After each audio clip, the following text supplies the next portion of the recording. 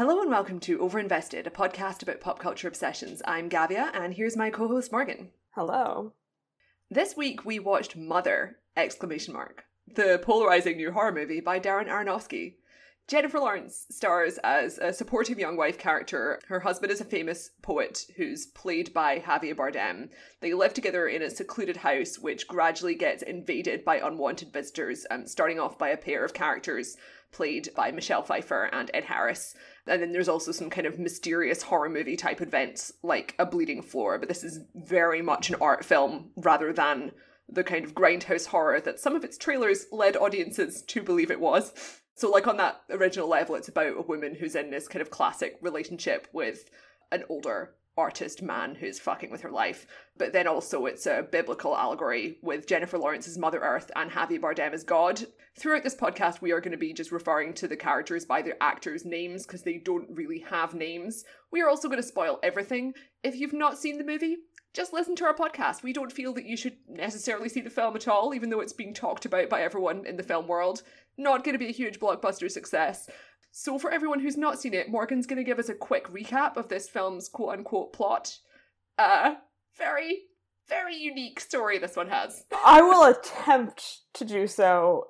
I mean, it's hard to really explain the plot of this movie because it has no plot, per se. It's more about the experience, Morgan. Yes. What an experience it was. There was some laughter in my screening that was, I would say, coming at moments where laughter was not supposed to be coming. There were some seat adjustments at moments where seat adjustments should not necessarily have been taking place. The woman sitting next to me left literally 2 minutes from the end of the movie. I was like, I respect that. Good job. Get out. So basically, Jennifer Lawrence has recreated Javier Bardem's childhood home, which burned down in a fire. She is an unprofessional interior decorator. It's a ridiculously beautiful house. This is quite funny. This movie is interior design porn. It's yes. Just this absolutely beautiful octagonal mansion in the middle of nowhere. Everything is brushed wood, and like there's loads of fixtures. Every single thing, including Jennifer Lawrence's wig and clothing, is in shades of beige. I have never seen so many scenes involving linens in my life. Oh my god. Absurd. Her wig is always in either a braid or in some sort of ridiculous sort of bun coiffure thing that no woman has ever worn in her life. Oh, it's a casual ponytail bun. Right. For every young woman whose hair is like corn, and it's like it's like she's a field of corn, and I just tossed it up and this is what happened. There were a couple of points where the wig got wet, and I was just sitting there like, the wig's wet. I had exactly the same reaction. Very bad wig. So, Javier Bardem plays a famous poet, as you say, which, okay. A celebrity poet. But, in the dream world of this film, we will accept that he is a celebrity poet. That is the least of this movie's problems. And he's having trouble writing, and he's very angry about this. And she is just supportive. She loves his writing. She wants him to write. But they're interrupted by the arrival of Ed Harris, who is supposedly a doctor who has stumbled upon them, but turns out to be a crazy fan. And then he's also Adam from the Bible. Yes. His wife, Michelle Pfeiffer, then shows up. She's been created out of his rib, as we see in a scene where he has a rib injury. Yes. She is the only fun thing in this movie because Michelle Pfeiffer cannot not be good. She just sort of wanders around and says ridiculous, provocative things because she is, temptation. Ha ha ha. And Jennifer Lawrence is very annoyed by their presence. This goes on for a while. And then their sons show up and have a really angry fight. And Donald Gleason kills the other one and is very upset about it. Because they're Cain and Abel. Ha ha ha. So clever. And then after this point, I don't know how long this takes, but basically the movie descends into an orgy of violence because all of Javier Bardem's crazy fans show up at the house. At which point, so it's like 9 months later and Jennifer Lawrence is heavily pregnant. There's a funeral first. funeral for the dead son, and she's like, why are you all at my house? And Javier Bardem's like, it's fine, no big deal. Then he finishes his masterwork. She gets pregnant the second he finishes his masterwork, because he can finally fuck her again, because he's finished his masterwork. She's about to give birth. His crazy fans show up at the house. They rip the house apart. She gives birth. Javier Bardem takes the baby, gives it to the crazy fans. The baby dies. They start to eat the baby, and then almost, like, rip her apart also. She sets the house on fire, and then Javier Bardem carries her back up to, like, their bedroom, I guess. Or no, his study. And then she willingly allows him to rip her heart out so that he may create once more. And her heart is a crystal, which, like, at the beginning of the film, it's like a loop. So basically he just keeps recreating these wives that represent hope and creativity and Mother Earth, and he takes their crystal heart to, like, regenerate the house again. Yes, the last shot of the movie is the same thing that you see at the beginning, with a woman who looks very much like Jennifer Lawrence sort of, you know, asking for him. This is the stupidest movie I have seen, I would say, all year. I think this is the worst movie I've seen this year. I can't think of anything worse. DC hasn't put out Justice League yet, so there will be competition soon. But, wow, what a bad film. It's a very stupid film that thinks it's very smart. I actually enjoyed it more than Morgan, not in the sense that I think this film is good or has much to say for itself, but I enjoy horror stuff more. So all the parts where Jennifer Lawrence was kind of feeling really anxious because people were invading her house, I was like, this is reasonably effective horror. And I also like weird stuff, so there's some scenes where she's kind of plunging her hand into, like, a bloody hole in the floor, and I was like, great, love me some bloody holes in floors. I would have much preferred if this film was a lot weirder. It's not that weird, right? Like, the only thing that's weird is the fact that the latter half is very kind of surreal. So when Morgan said that there's this sort of orgy of violence in the latter half, the first half basically does function as a conventional drama film. Jennifer Lawrence is this really socially anxious person who just wants to be left alone in her peaceful house, and then her house is invaded by, like, this melodramatic family of people who are fighting, and she finds it very uncomfortable, and that is quite well executed in my opinion. The second half, this huge kind of epic apocalypse happens, and time doesn't really mean anything anymore. So, you know, she's about to have, like, a celebratory dinner with her husband, but then, like, 500 fans show up, but then they kind of create a religion in their house, and there's, like, a Call of Duty style war scene where there's all these explosions and stuff. People are dying, and, you know, there's barricades in their house, and the whole place collapses. So it's very kind of dreamlike. But I've been watching a lot of Twin Peaks recently, which Twin Peaks: The Return, absolutely love it. Really great. I would say about 50% of Twin Peaks: The Return is terrible, but it's still fantastic television. Every single aspect of what Darren Aronofsky is attempting to do is just better executed by David Lynch. I mean, obviously you can't really compare them stylistically. David Lynch is a lot stranger and he doesn't attempt to make things have any kind of meaning. But I just kept thinking of that comparison because both of them are trying to do these stories that are quite surreal and are about kind of unnameable horrors. And then David Lynch is just like a really nice person who wants actors to have a fun and relaxed time on set. And Darren Aronofsky is like, isn't it really great that I made this film about how awful it is to be in a relationship with a toxic middle-aged artist who's up himself? And then Jennifer Lawrence started dating him while they were making this movie, and part of the PR interviews and campaign for this movie has involved her being like, yeah, you know, I worked so hard on being hysterical during this film, I, like, ruptured my larynx from hyperventilating too much on set. And it's like, that's not something to brag about. That's actually bad. That's bad. Yeah. It's all really quite unpleasant. It's unfortunate. And I think, so the trailers for this movie sort of sold it as a really weird horror movie, right? They used, like, half the weird stuff in this movie in the trailer. And so I was like, all right, that's fine. I am definitely not a horror person at all. But I can enjoy a horror movie if it's really well executed and not gratuitously, like, slasher gory. Like, that stuff I just So this won't movie go to. is like reverse Get Out. Yes. Because they're both, like, kind of secluded house, like, Get Out of My House movies about terrible white people. Get Out is perfect in basically every regard. This film is meaningless garbage. Right. So Get Out I loved, right? Like, that's that kind of horror movie. Not what is like Get Out, but you get what I'm saying. Like, I thought that was great. I went to it, totally loved it. This, literally the first 2/3 of this movie are Jennifer Lawrence walking around a house. Like, there are so many shots that are just the camera following her walking around. And I was like, nothing is happening. Nothing is happening in this fucking movie. Like, and then occasionally, like, there will be some blood on the floor or whatever. But, which is a weird thing, but I couldn't get into it at all because there was so little of it and it meant nothing. I was like, I don't care about this in any way. Why? And Ed Harris and Michelle Pfeiffer show up, right? And they're absolutely, like, the most entertaining thing about this movie. They're great actors. As I said, Michelle Pfeiffer can never be bad. The same thing can be said about Ed Harris. But they're not acting like people, which can be fine depending on the movie and what the director's objective is.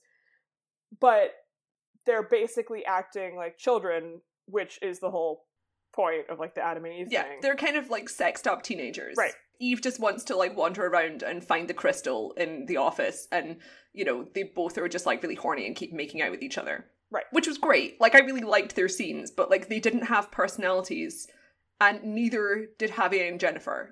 Their roles were literally just purely allegorical, so it was like, this is the only part of this that resonates, is the fact that it's a really obvious story about unequal relationships where there's, like, some genius and his, like, innocent young muse. Yeah, so the scenes with Ed Harris and Michelle Pfeiffer, like, individually may have been entertaining, but if you take them as a whole and in the context of the film, I was like, this just doesn't work. Like, this just doesn't make any sense. This movie is just weird, but not for any reason. And then they vanish, and then it turns into this weird, like, Jennifer Lawrence is wandering around her house, and there are a million people there ripping things out of the walls. And why? Like, why is that? Like, what is the point of any of this? Nothing means anything. And the central relationship thing, obviously, one does fixate on that to a certain extent, right? Because, like, all the way through the film, I'm just like, why is Jennifer Lawrence dating Darren Aronofsky? Like, I was already thinking that before I saw the film, but while you're watching it, it's just like, it just makes me think of, like, what, like, Joss Whedon's therapy sessions must be like, right? Because the whole thing is Darren Aronofsky kind of making this character who I think either is, I mean, it's clearly, like, a really direct kind of autobiographical thing, or Yes. it's like, that's how everyone's going to read it anyway. The story is, you know, there's this creative genius who's really controlling and doesn't value his younger spouse. And like, Javier Bardem is, like, the same age as Darren Aronofsky, and, like, so it's, like, very clear kind of lines to follow there. And it's kind of acknowledging, like, the misogyny and creepiness of that, but I'm like, you're acknowledging it, but, like, you're not changing your behavior, because there were all these stories from, like, the set of him kind of yelling at people and being really unpleasant and tyrannical, because that is, you know, that's his directorial style. Like, when he was directing Black Swan, he was intentionally pitting the two lead actresses against each other to try and make them hate each other, which, you know, Natalie Portman at the time was like, I kind of know what you're trying to do here, because, like, she's not a fucking idiot. But it's just like, what are you attempting to do here? Because it's like, we all know that there's a lot of relationships where, like, some poor unfortunate young woman is, like, propping up some quote-unquote genius.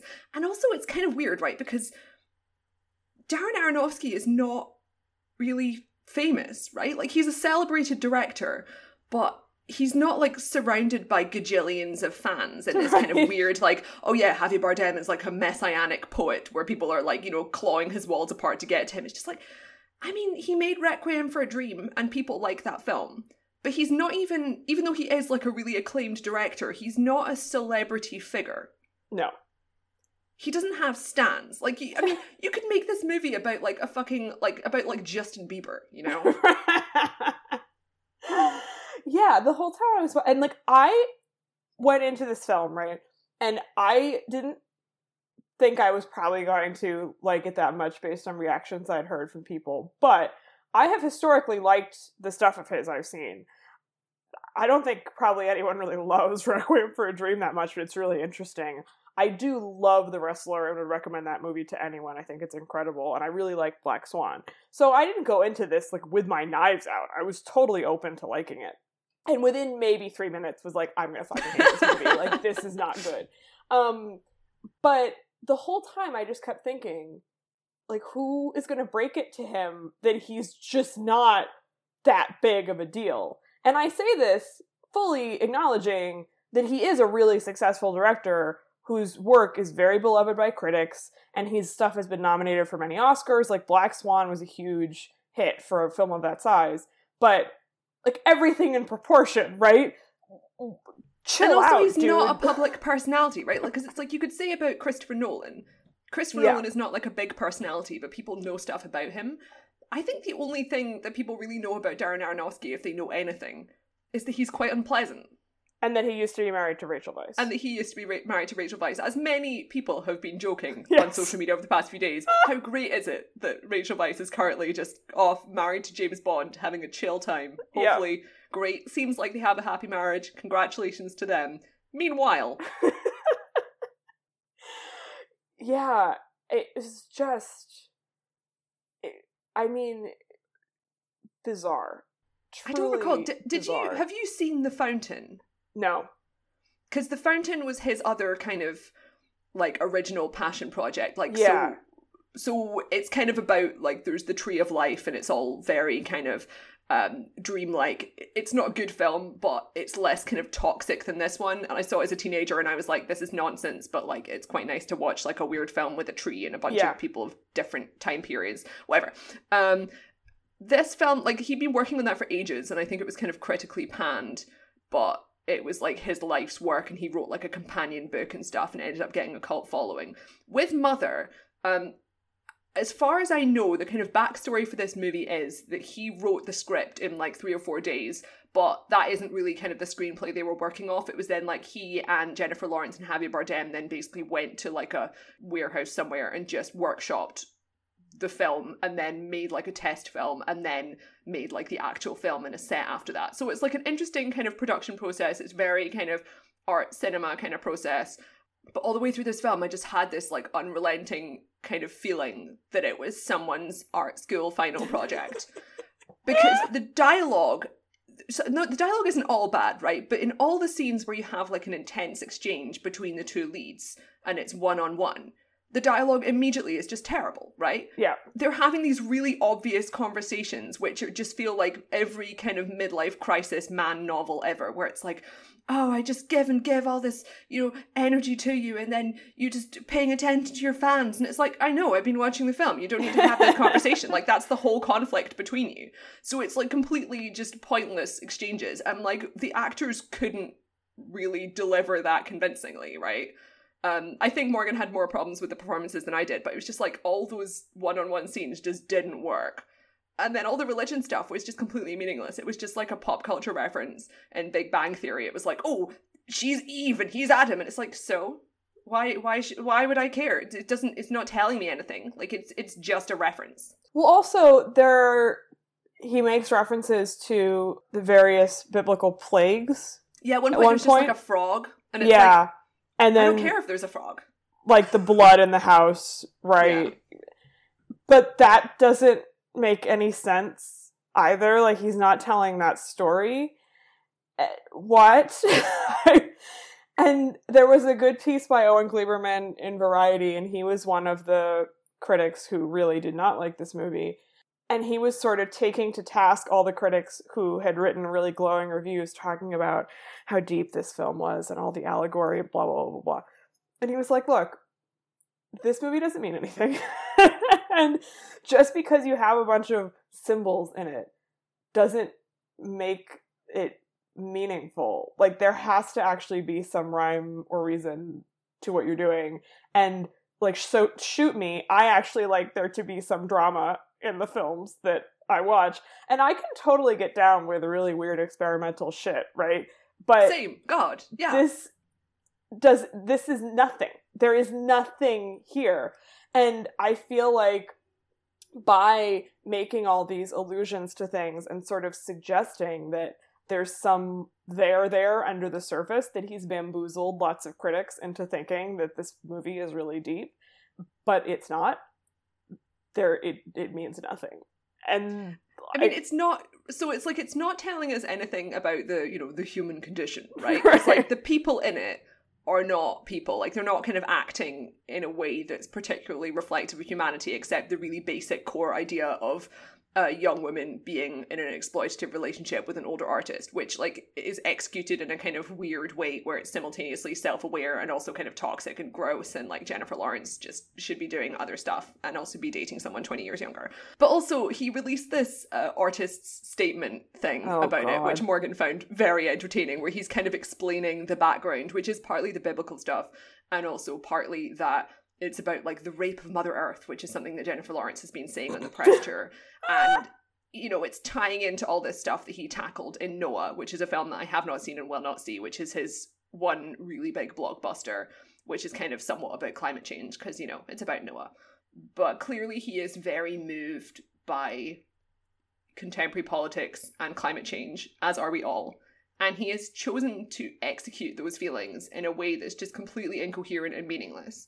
Because this film is not about Mother Earth, right? He has named Jennifer Lawrence Mother Earth, and it's kind of meant to be about Javier Bardem being this exploitative god figure who's just constantly rebirthing this supportive wife to, like, be his hope. And also he's using all of her life energy to whatever. You know, you can kind of tell what that is, but there's literally no way anyone is ever going to watch this and be like, oh, it's about Mother Earth and climate change, right? So the fact that he's given it that artist statement, like, even once you know that, you watch the film and it's like, that's definitely not true. Whereas there was another interpretation I read of this film, which is, you know, it's a completely subjective reading, but there's someone who interpreted this film as being about anxiety, and the main character, Jennifer Lawrence, is the conscious mind, and then the subconscious is Javier Bardem, and the house is the brain, and all the people are intrusive thoughts. And I was like, I accept this reading, actually, because the whole film is extremely anxiety-inducing, because most of the actually effective emotional content is because Jennifer Lawrence wants to be left alone and also wants to be appreciated, and she's constantly either ignored or her space is being invaded by these unwanted people, and she just wants to have a quiet life. And that is the only part of it that really functions, which is just like a really basic horror movie with, like, a young female lead, which is very kind of genre-y, right? Yeah. So that interpretation, which is by someone who freely admits that they were just making it up, that's better than the one that he's saying about climate change. Right. Yeah, and you were telling me about this before we started recording, and I said, if that was the movie he had actually set out to make, and then he had made that film would be so much better than the film that he made, but he did not do that. Yeah. Unfortunately. Although he already made Black Swan, which is kind of that film. Yes, exactly. And there are obviously also in this, like, all of these scenes where he's attempting to depict sexism, and I think is some of it that's sort of, I think, trying to be self-aware and self-reflective, and then some of it, I think, is meant to sort of be commenting on, like, sexism in the film industry, not in terms of, like, that being the, like, what it's about, but I think probably things that he's observed or heard about or whatever. Like, there's one scene in a party where some guy is, like, attempting to, you know, give Jennifer Lawrence his card or whatever, and she's like, why are you talking to me? Like, I don't want your card. And he keeps trying to basically talk to her, and when she finally is like, please leave me alone, he, like, says really nasty things to her, and I was like, oh, this really reminds me of, like, a young actress dealing with, like, bullshit in Hollywood, right? Yeah. And there were a couple other moments like that. But the whole thing, I just thought, this is so a movie, like, by a man who's attempting to comment on sexism, who doesn't understand sexism or misogyny at all, because he is himself a misogynist. Yeah, it's like he's understood it to a certain extent, but, like, you know, you're just displaying your own toxic soul. Like, he's done it to such an extent that it's like, this isn't actually adding anything constructive, right? Yeah. Because you can basically, like, just look at his, you know, like a 2-sentence summary of, like, his personal life and be like, oh, okay. Yeah. Oh my god. I think you, as you said, like, found the performances more persuasive than I did, but I felt like I had a real sort of revelation about Jennifer Lawrence watching this film, and I've been not totally persuaded by her career in the past. But because so many of the roles she takes are like for a 35-year-old. Well, this is the thing. Yes, that's a problem. And this is another example of this. I mean, they make comments in the film about how she's so much younger than he is, but they should just have had an older actress. Like, there's no reason why it doesn't make any sense. But I found her really bad and unconvincing in this, and obviously part of that is that the script is literal garbage and there's nothing there. But so are a lot of the movies that she makes. Like, she's done a lot of stuff with really bad scripts, which is unfortunate because she's the biggest movie star or biggest female movie star in the world. So you would think that she would be able to find something to do that is not bad. I love that she and Chris Pratt and apparently like a fuck ton of people in Hollywood were like, yeah, the screenplay for Passengers is just like this unsung work of genius, and it was so great to finally see this come to fruition. And it's like, you made Passengers. You saw the script for Passengers and everyone was like, we have to battle to get this masterpiece made into a film. And then you did. And that was an error. Well, the thing about Mother, right, is that she's playing this character who is incredibly passive. And as you said, her only characteristic is that she's anxious. And the roles in which she's been really good, which to my mind are Winter's Bone and the Hunger Games films, she is really steely and strong. But also has this emotional undercurrent. Because right. this is very much like a classic horror movie role, right? Because her entire character has extremely minimal characterization apart from the symbolism stuff, and it's all about reacting to things, which is why there's certain actresses who become scream queens, because they're really, really good at doing the specific thing of making you engage with them when they're terrified in a horror movie, right?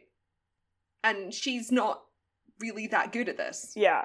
And I realized, I was like, okay, so, and I thought about it, and I was like, okay, so X-Men, obviously, again, like, terrible writing, but she's really awful in those movies. Passengers, bad screenplay, but also she's, like, a disaster.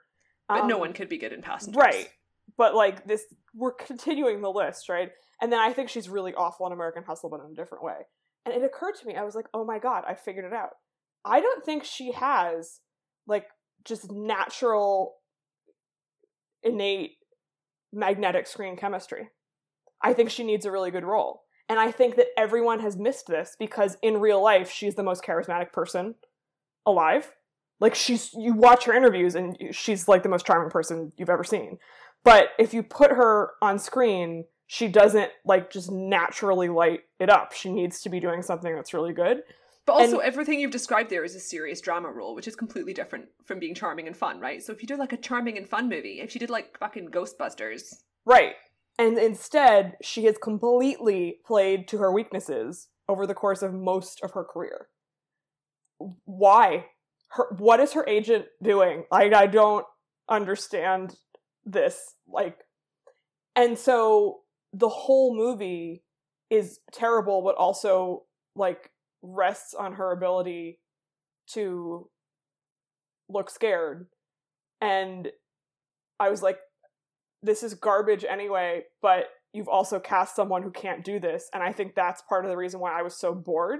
And like, I'm not blaming her for this, incidentally. Like, this movie I hated, and like, it's not her fault.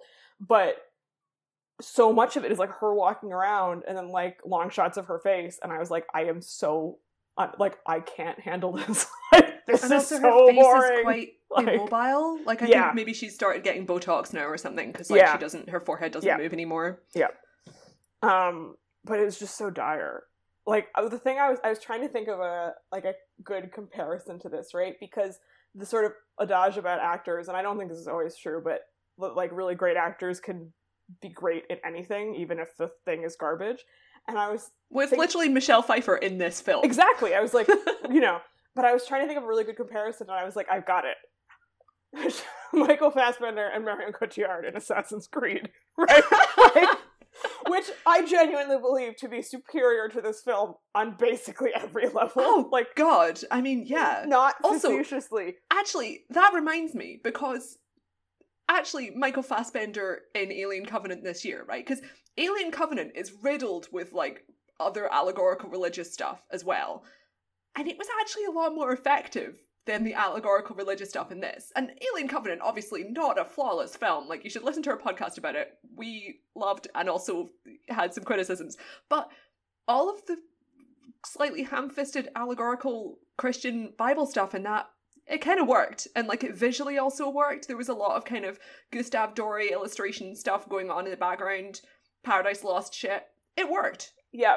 That was a case of, like, part of that movie is really boring and stupid. But then Ridley Scott and the screenwriters also, shout out to John Logan, has like there's some interesting stuff going on, right? Like someone had an idea that was interesting, and then they brought Michael Fassbender in and were just like, tear up the screen, knock yourself out, do it. And he was like, all right, I am in. And this movie, it's only Darren Aronofsky who has creative control. He has no good ideas. And then Jennifer Lawrence, bless her, just does not have the capacity to do that. I mean, I wish only the best for her. Like, I'm not saying she's never gonna, whatever. Like, I would love for her to make a movie with a woman again. Winter's Bone was directed by Deborah Granick, who is a great female filmmaker, and I think that would be a really positive experience for Jennifer Lawrence. Yeah, because she keeps attaching herself to creepy middle-aged men. Yeah. It's the second time this has happened. Yes. Free her. But certainly at this point in her career, like, she just doesn't have it for this kind of role. And so you wind up watching this movie that just has nothing. There's nothing here for anyone. Oh my god, except, I guess, men. Because a lot of men have, or at least film men, have responded positively to this. Not audiences so much, because this made $7.5 million this weekend, despite being advertised quite heavily, which is funny to me. Really, the studio, so the film cost $30 million, and I think the studio paid a lot more for the advertising, because there was also, like, a lot of guerrilla marketing. Yes. They did these, like, there's right now Tumblr is full of ads for, there's this graffiti artist who did this massive wall that was like a poster of Jennifer Lawrence holding her beating heart, which is one of the pieces of art they created for it. And, like, he's a graffiti artist who animates his graffiti by doing, like, a bunch of different versions and then filming it into a GIF. And also, as the film was being promoted, I saw a bunch of film critics on my Twitter feed were getting these, like, heart cakes where it's like a bleeding heart and this sort of thing. So, like, they're really making an effort to market this film. And like we said earlier, they had these trailers that are sort of making it look like a grindhouse movie and like a must-watch horror. And that's why so many people are walking out. We were just talking about this before the podcast, but I'm so sure that a bunch of people have just asked for their money back at the cinema, because that is something you can do. Well, this movie got an F cinema score, and if you're not familiar with what that is, it's basically just a grade of what audiences thought of the movie. And every film gets between A and C. Yeah. And usually it's like B to A minus. Like, people are not that discriminating for the most part, and usually I find this to be very meaningless. But it's meaningful when something gets an F. Correct.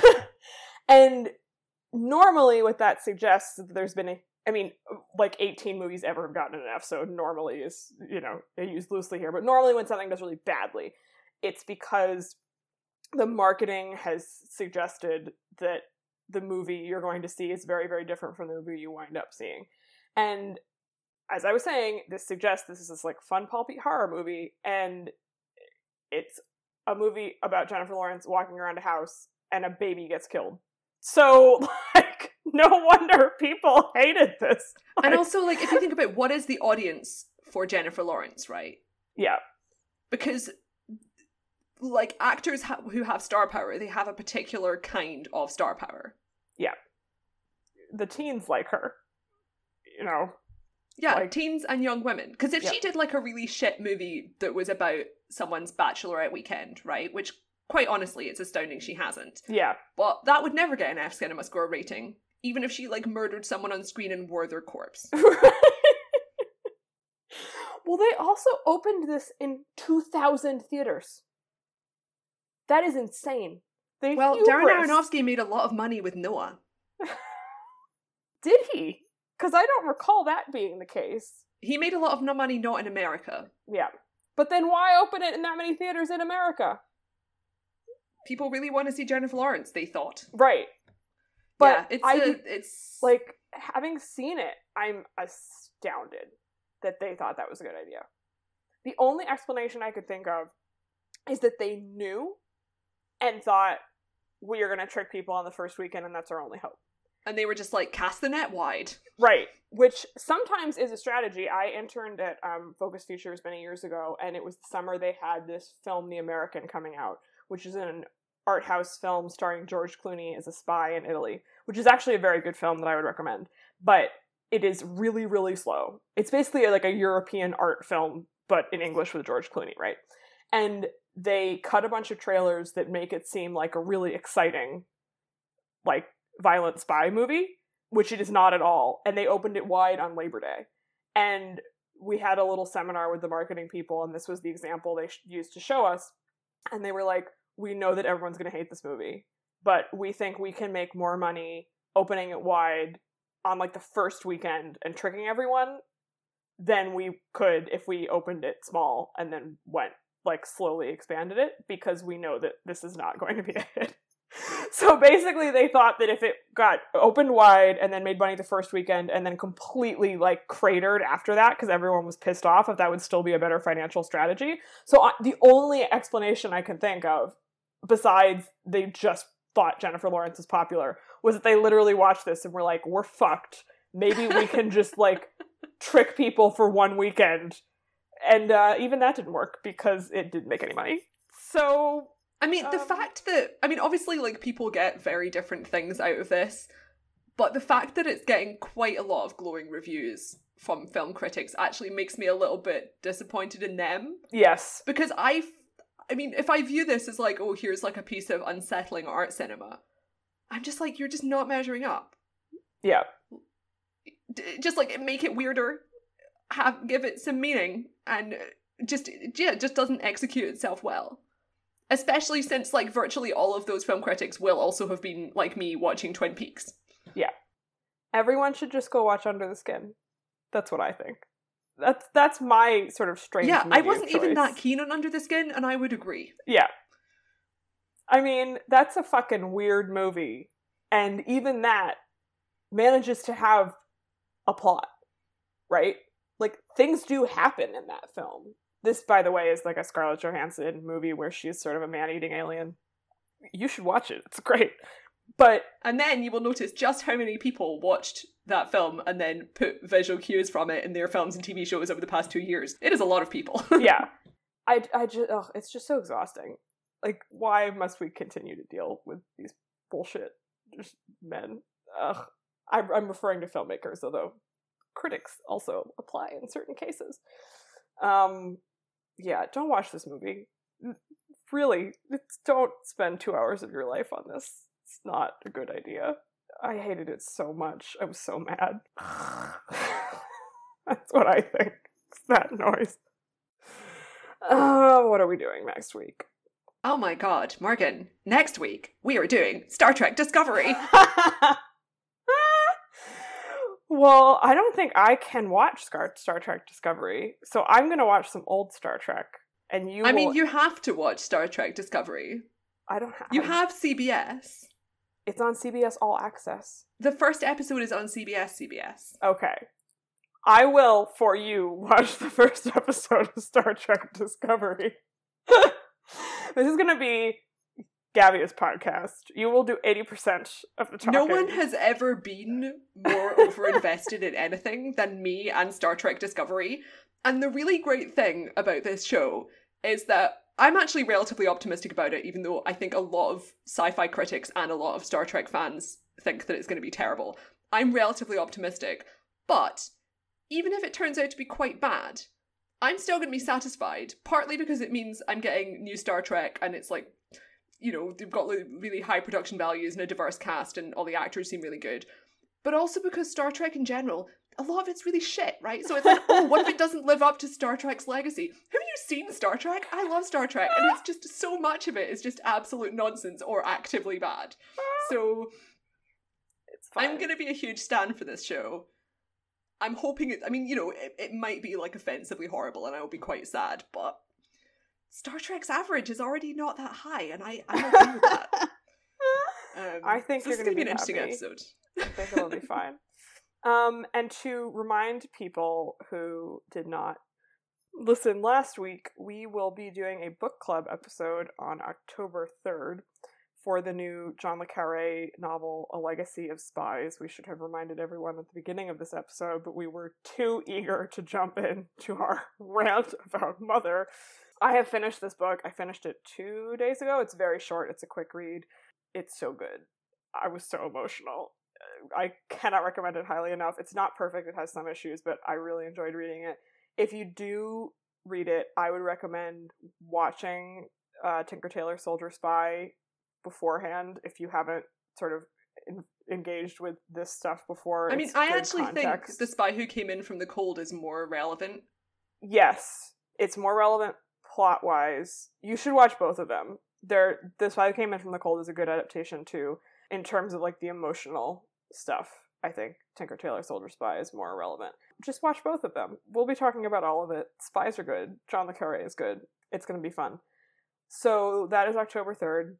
Thank you for listening to this very angry episode of Overinvested. As always, if you enjoyed us ranting, we would greatly appreciate if you left a rating or a review on iTunes. That's how we find new listeners. And otherwise, you can find us on overinvestedpodcast.com, on Twitter at overinvestedpod, or on Tumblr at overinvestedpodcast. Thanks. Bye.